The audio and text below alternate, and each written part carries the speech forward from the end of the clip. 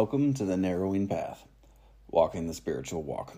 My name is Steve Van Eiderstein. Thank you all for joining me again today, especially after yesterday's fantastic reading about purifying our heart, purifying our thoughts. It was so good. I read that a couple of times after that. It's a good reminder. It's a good practice to align yourself with, because that's change. That's where our power can be. So I'm looking forward to March 16th to see where we go from here, how we follow up with everything, and just see what it has to talk about. I'm just on a real good spot coming off of the 15th. I really enjoyed that one. So let's see what the 16th has to bring us. This will be fresh to you and fresh to me, meaning I have not read this. I have not read this daily meditation before I read it today on the podcast. So here we go for March 16th of James Allen's Daily Meditations.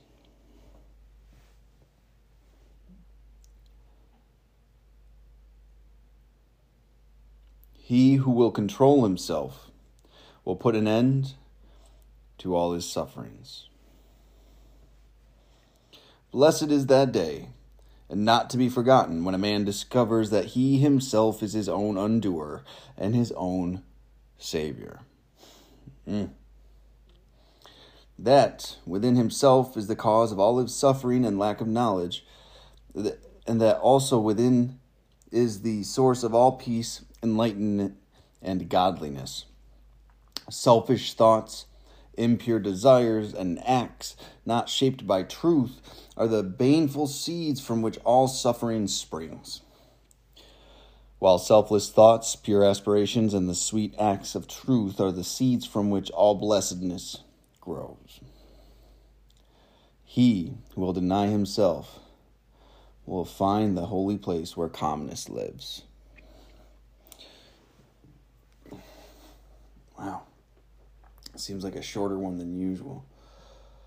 But let me tell you, I love that one. That is a constant practice for me. And some things it's a constant battle. As I continue to grow and mature in my own spiritual practices and spiritual nature, there's this, the practice that this is talking about, the self-control, it's never been one of my strong suits, I'll be honest. It's taken a lot of time to become disciplined to the extent I am, and by all accounts, that's probably not much more than average, right? So I just really, yesterday's was about the thinking, today's about the actions, right? Like, holy cow, what a combo. So, start again with it. It starts with, he who will control himself will put an end to his sufferings. I mean, isn't that the truth?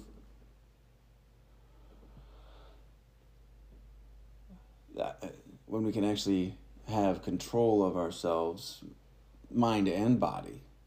I don't think this is necessarily just talking about actions, but definitely included in that is action.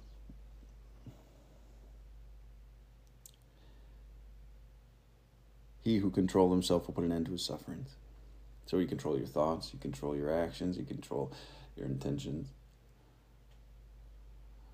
And what drives that? I've said it before on here. I do believe, though,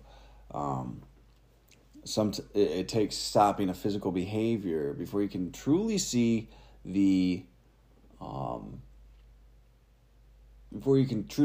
fully the driving force behind it, the thoughts that are behind it, and then from there you can get the belief, and then you can get to the belief, you can tear that apart, and you can change the belief through repetitive and intentional thinking and directing your thoughts. So it really is that ability to control oneself in all aspects that will stop your suffering, because suffering really is a product of our own desire or regrets or anxieties.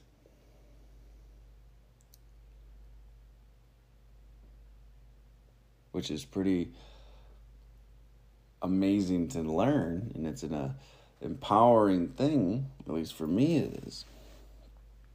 But when you subscribe to it puts a lot of responsibility on your shoulders, on my shoulders, because now I am responsible for my own life, which might sound ridiculous. Of course I am.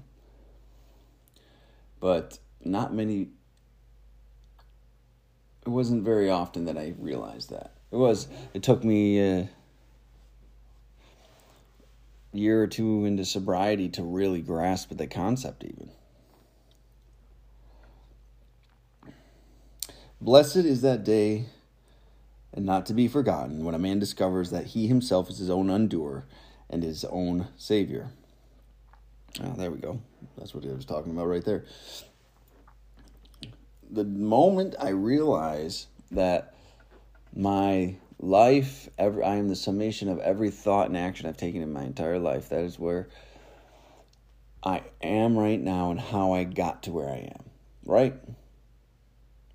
When I realize that, without necessarily knowing it, I also realize I have the power to change it all. I am my own savior, it says here, right? We're given the tools to grow and change. The harsh reality is the initial acceptance of the fact of your regrets and your shame and your guilt, and you're not allowed to blame. It's all on you now. That's the hardest part to walk through in the beginning, but after you do that, the power really, it's in your hands to change yourself, to change your life, to grow and meld together something beautiful.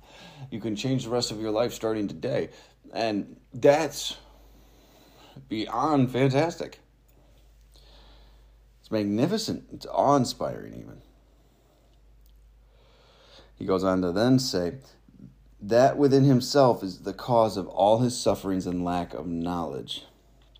And that also within is the source of all peace, enlightenment, and godliness, right? That within himself is the cause of all suffering and lack of knowledge.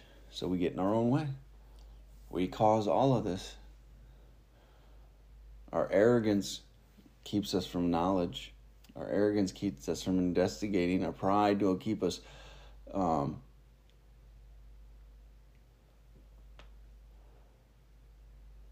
sulking almost in our own contemptuous opinion.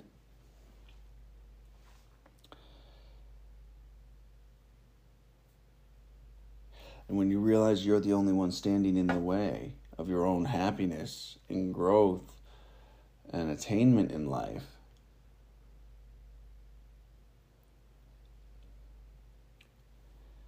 it gives you this opportunity to find that source of all peace, enlightenment, and godliness.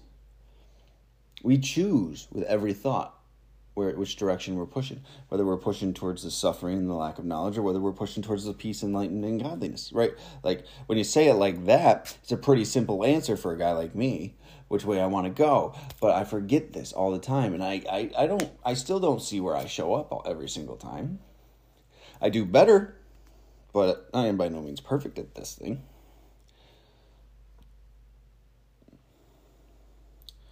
But each day I'm seeing more and more where I can change and pursue that peace, enlightenment, and godliness. This next line, selfish thoughts, impure desires, and acts not shaped by truth are the baneful seeds from which all suffering springs. Right? That wraps it up pretty nicely right there. Selfish thoughts, impure desires, and acts not shaped by truth. So acting in our own self-interest, acting selfishly regardless of consequence to others, completely self-centered, completely and only paying attention to self and very rarely having a byproduct of helping someone else out. But if it is, it's usually for our own personal attainment anyway. It's never our mission or our goal, or when we're in that state at least. And then impure desires, like all of those lustful thoughts, all of the greedy thoughts, all of the prideful thoughts, all of those things we want to feed our ego, all those things we want to feed our false sense of self and accomplishment. Those empty rewards and empty pleasures. And then finally, the acts not shaped by truth. So things done not in the light of the truth and the good and God, but selfish, being deceitful, dishonest, being despairing, fearful, cowardly. Those actions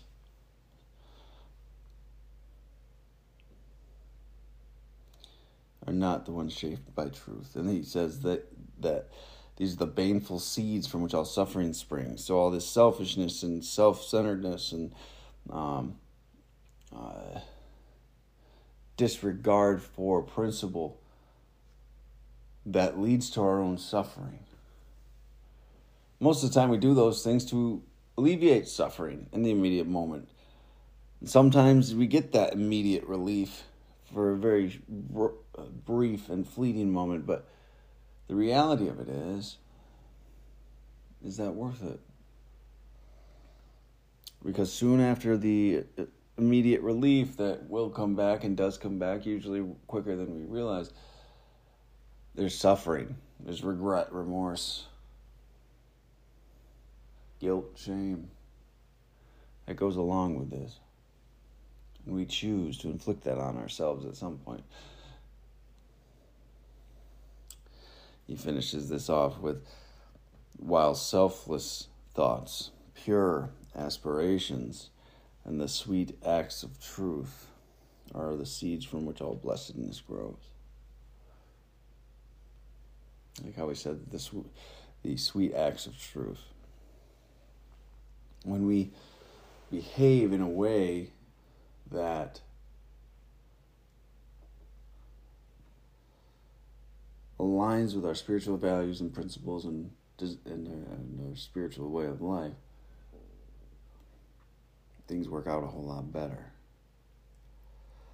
That's where the seeds of blessedness grow. When we do things genuinely for God and others, not for selfish intent and manipulation. We do the right thing because it is the right thing. And we aspire to continue to do the right thing in whatever way they might be.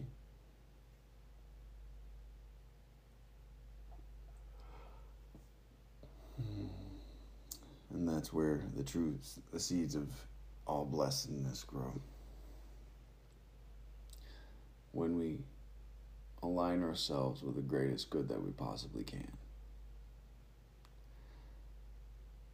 That is where the sweet acts of truth and seeds from which all blessedness grow.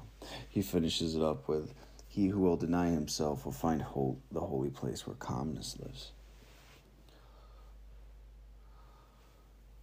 Man, it's such a good line to close this up with. It's possible. It is possible to control your actions. It is possible to get help with these things. And I hope people do. Because it's extremely important to learn not just to satisfy your every selfish desire or self-imposed need.